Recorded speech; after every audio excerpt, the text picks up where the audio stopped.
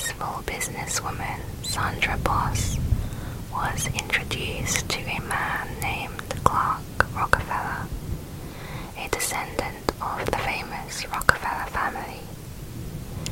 He wore custom-made designer clothes, collected expensive art, and had an upscale New York apartment. Sandra and Clark fell in love and married shortly after. They spent the next 11 years together, living very comfortably thanks to Sandra's 7-figure salary. The two had a daughter, Ray Rockefeller, in 2001, but the marriage began to falter.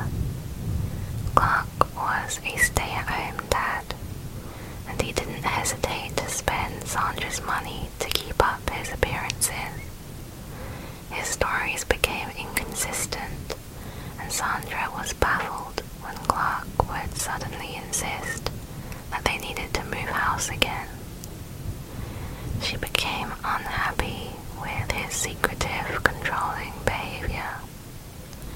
In 2007, Sandra served the divorce papers and received full custody of their daughter since Clark was unemployed. The following year, Clark was enjoying a visitation with his daughter when he and 7-year-old Ray disappeared while out on a walk. Investigators attempted to track down Clark. However, they found more questions than answers. He didn't have a social security card or a driver's license. All the credit cards were under his wife's accounts, and his cell phone was registered to a friend. When his picture was shown on the news, callers gave at least 4 different identities of this man. A friend of Clark's then came forward with crucial evidence. Clark had had a glass of wine at his house the night before, and the glass had not been washed yet. Police lifted prints off the glass and got a match to a man named Christian Gerhartstreiter, a German immigrant who had come to the US almost 30 years earlier. This man had faked his way into a life of luxury and had got away with it for 3 decades. Christian Gerhartstreiter was born in 1960 and grew up in a middle-class family in a small German town. In 1978, Christian met a couple from America, Alma and Jean Keln, who were traveling in West Germany. He used their names to enter the US, falsely declaring that they had invited him to stay with them in California. He cut contact with his family, who would not hear from him for the next 30 years. After arriving in New York City, Christian went to Connecticut, where he found the family of Edward Savio, and told them that he was from a wealthy family in West Germany. The Savio family allowed Christian to live with them, and he was accepted as a foreign exchange student at Berlin High School. Eventually, he wore out his welcome with them and was told to leave. Later on, Edward Savios would be one of the callers who recognized Christian on the TV appeal. Edward described Christian as obsessed with wealthy individuals and fictional characters, mimicking the way they dressed and spoke. Christian had slept on the Savios' couch, and each day when he woke up, he expected his breakfast to be prepared and his clothing laundered. Edward said he made it very clear that living in this manner was beneath him. The final straw came when one afternoon, Christian refused to get up from the couch to unlock the door for Edward's little sister, so they kicked him out. Christian decided to go to California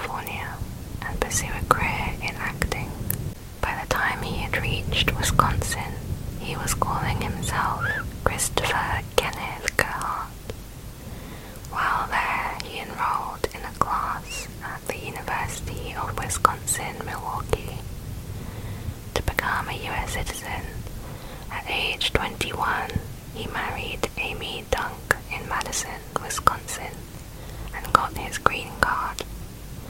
They hardly knew each other, so to persuade Amy to marry him, Christopher lied, saying that if he went back to Germany, he would have to go into the military and be sent to fight in the Cold War on the Russian front line.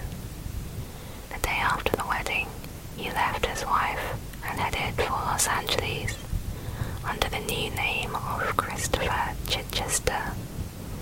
Amy filed for divorce 11 years later. Christian then made himself at home in an upper-class neighborhood of San Marino, California, claiming to be English royalty and also a TV producer.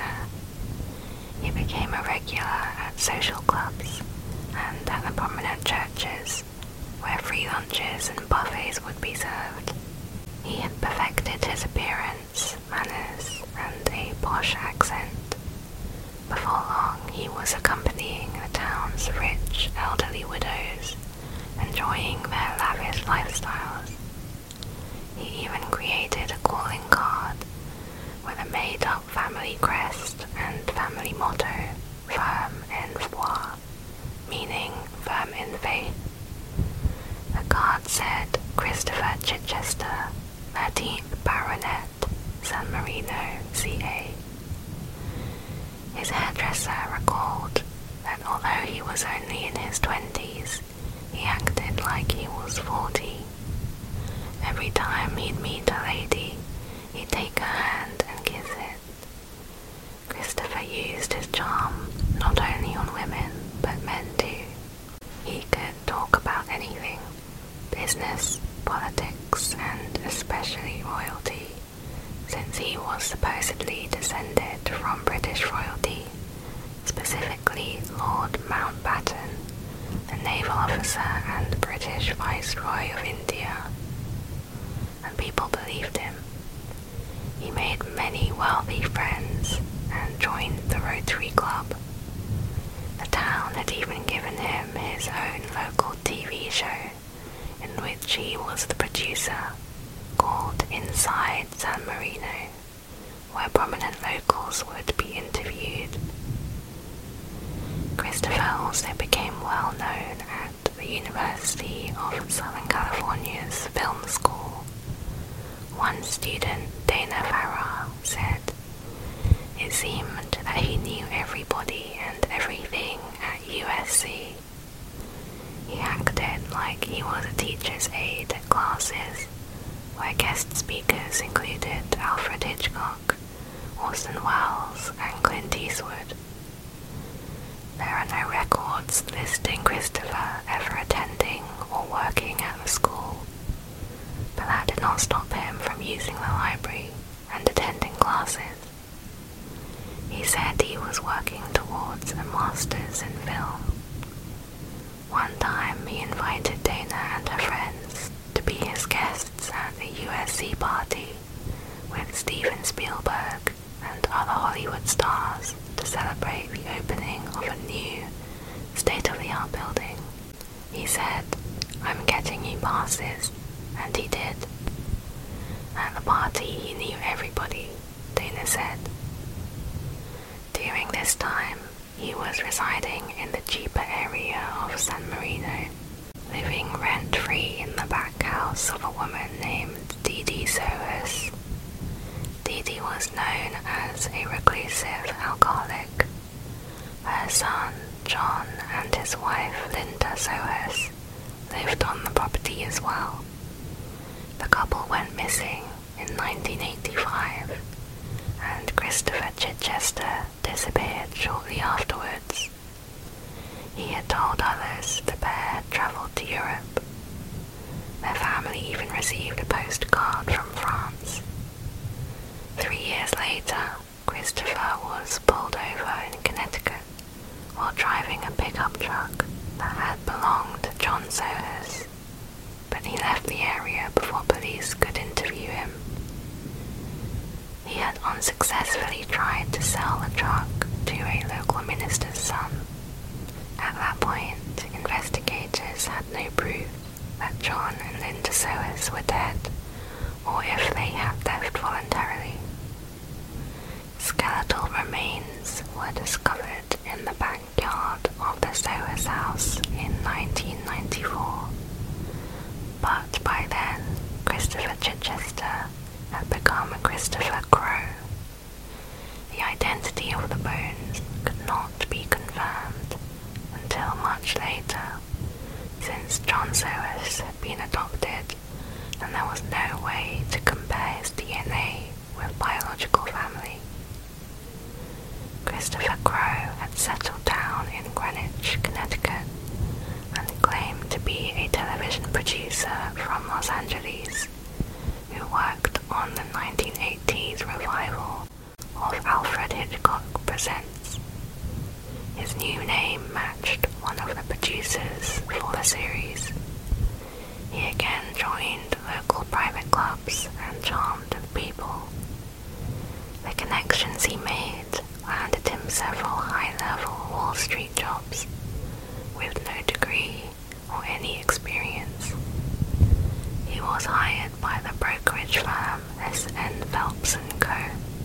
to work with computers, but he was fired when they discovered that the social security number he had given belonged to the serial killer David Berkowitz, aka Son of Sam. Christopher was also hired, then fired, from a job at Nico Securities Ltd. as a sales manager of corporate bonds, but was fired when he obviously had no idea what he was doing. Christopher briefly worked for Kidder, Peabody & Co., but quit this job and disappeared when he saw that the police were looking for him in connection with the Soers' disappearances. Christian appeared once again, this time under the name James Frederick Mills Clark Rockefeller. He decided he could never set foot in Connecticut again. He told friends it was because his parents had been killed there. His new neighbor was an art dealer, so he had asked her to determine the value of some paintings he had inherited. She estimated his collection to be well over $10 million. Clark met his future sister-in-law, Julia Boss, at a church. Julia asked if he would like to meet her twin sister, Sandra. He said of course, and in fact, he would like to throw a party for her in his apartment.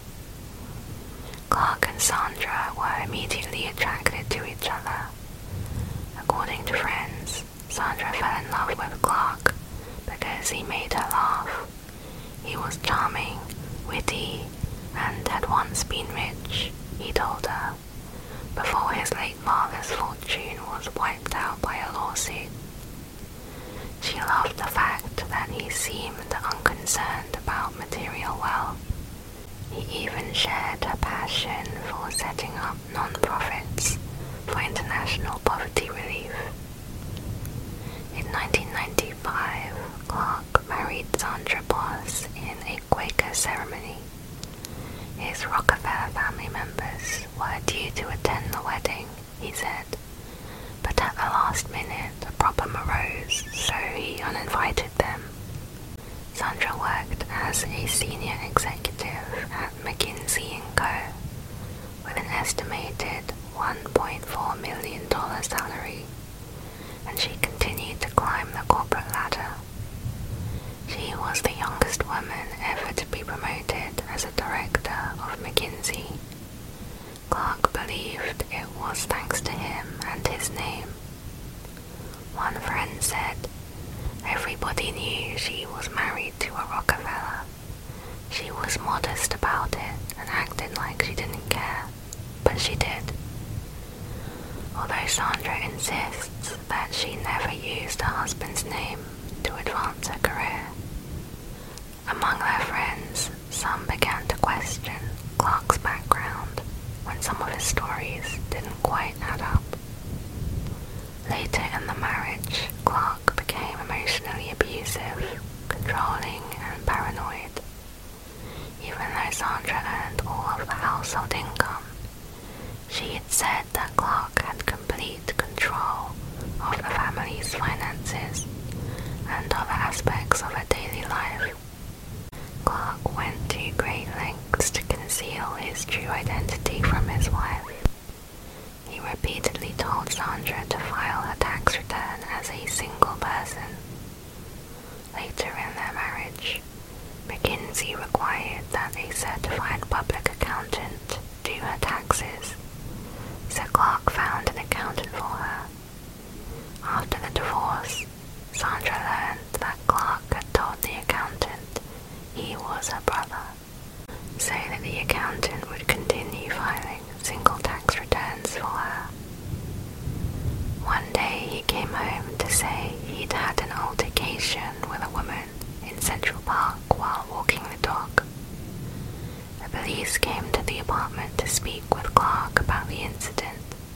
Shortly after that, he decided he didn't want to live in Manhattan anymore, and that they were moving to New Hampshire, and then again to Boston. They were living in a $2.7 million four-story townhouse on one of the best streets in the neighborhood. Clark used his supposed family ties to the Rockefeller family to boost his reputation, telling friends and neighbors that he was a wealthy Yale graduate who owned a business in Canada. Under the name Clark Rockefeller, he gained membership to Boston's Algonquin Club, a very private social club, where he spent a lot of time. He even held the position as a club director until April 2008. In 2006, after becoming increasingly suspicious, Sandra hired a private investigator who discovered that Clark was not who he claimed to be, although they did not learn his real name at that time.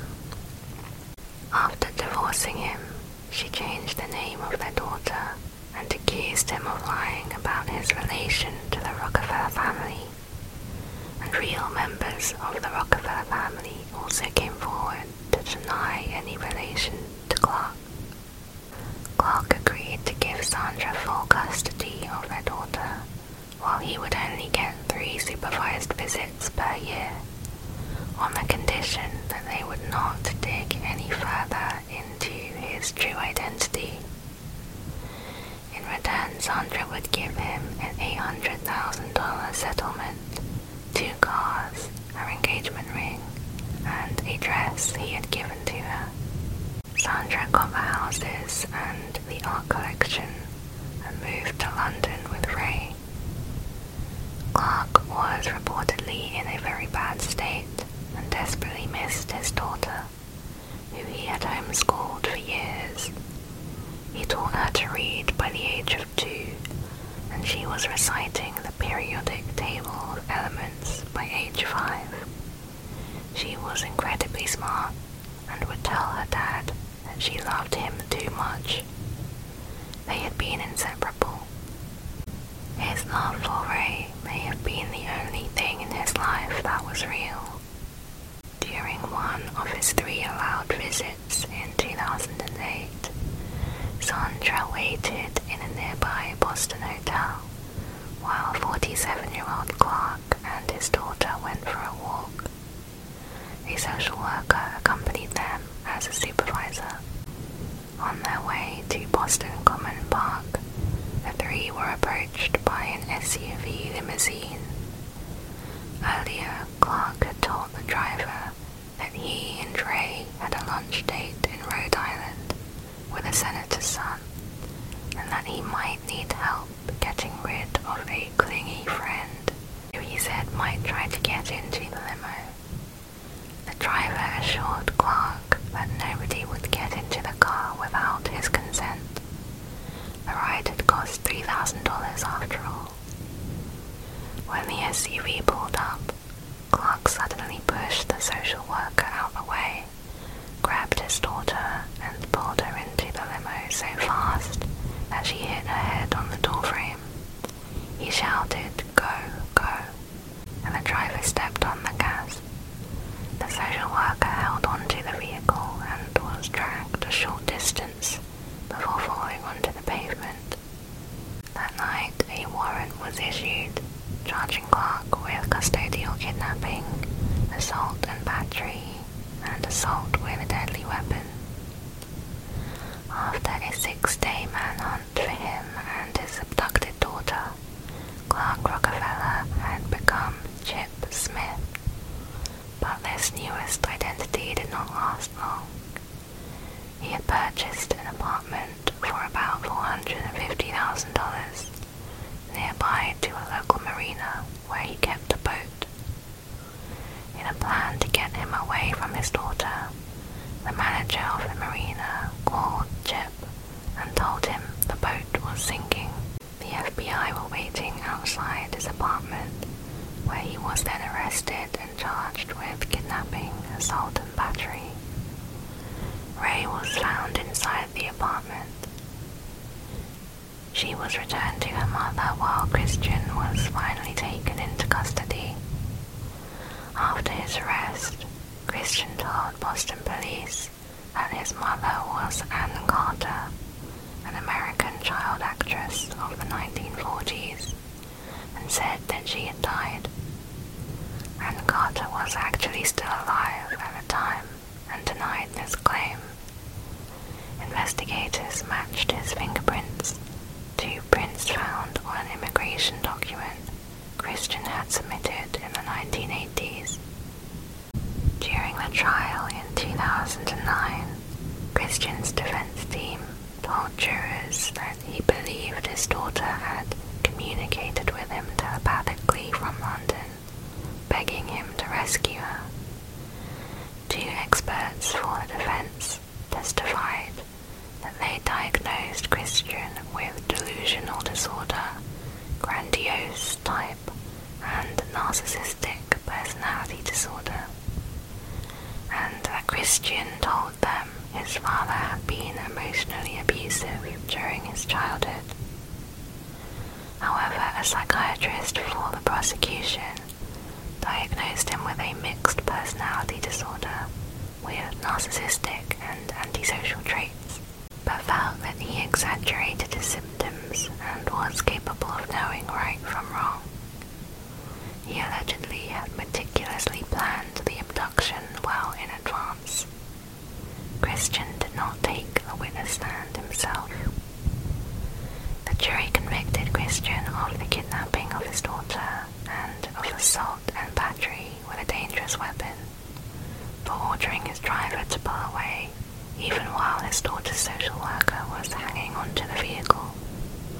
He was acquitted of another assault charge and for giving a false name to police. The judge sentenced him to 6 to 8 years in total. 2 years later, in 2011, Christian was charged with the murder of John Solis. Investigators could finally confirm the identity of the bones that were found in 1994 to belong to John, after receiving DNA samples from his biological family. John was described as a geeky man in his 20s who had a low-level job in IT when he moved in with his mother. He arrived with his wife Linda, an outgoing woman and aspiring artist who worked at a science fiction bookstore. They were seen as an odd couple. He was described as short and talky, while she was tall and attractive. And they moved into the house with Dee Dee, who discovered the man living in the back. John may have started to look into what Christian was doing. He saw his mother's condition and perhaps thought Christian was taking money from his mother and started to question him. But what happened between the 3 of them is still a mystery, the truth of which only Christian knows. Linda told her friend Sue that John had gotten a job with the government. She couldn't tell her much else other than the employers wanted them both and that they had to go to New York. supposed to last 2 weeks, and the couple left on February 8, 1985. However, they did not return and were never seen again. A few weeks later, Linda's sister, Kathy, received a call from a kennel. Linda had left 6 of her cats there and paid for a 2-week stay. However, it had been 8 weeks now, and she never returned to pick up the cats. Kathy was certain that something was wrong. Dee Dee was not worried and told Kathy that they had gone on a secret mission and was not able to contact family members. This is what Christian was telling Dee Dee, and she believed him, until he moved away suddenly and she had no way of contacting the couple. 3 months had passed since their disappearance when Dee Dee filed a missing persons report. She told investigators that she previously had contacted them through her source, Christian, but now he was gone as well. Dee Dee reported that John's pickup truck was also missing. However, she could not say when it had disappeared. Investigators did not have proof that a crime had been committed, so the case went cold. Soon after filing the report, Dee Dee sold her house and moved to a trailer park. 3 years later, in 1988, she passed away without ever learning of her son's fate. In 1994, the remains were found in the backyard when workers were digging a pit for a swimming pool. The bones were separated into 3 plastic bags. A neighbor recalled Christian had borrowed a chainsaw around that time. The victim had been hit in the head twice with a blunt object and then stabbed 6 times. The body had then been cut into 3 parts. 2 plastic book bags were found buried with the skeletal remains from universities Christian had attended. Investigators used luminol in the guest house of the property. Luminol is a chemical which emits a bright glow when it comes into contact with blood, even if the blood was cleaned away years before.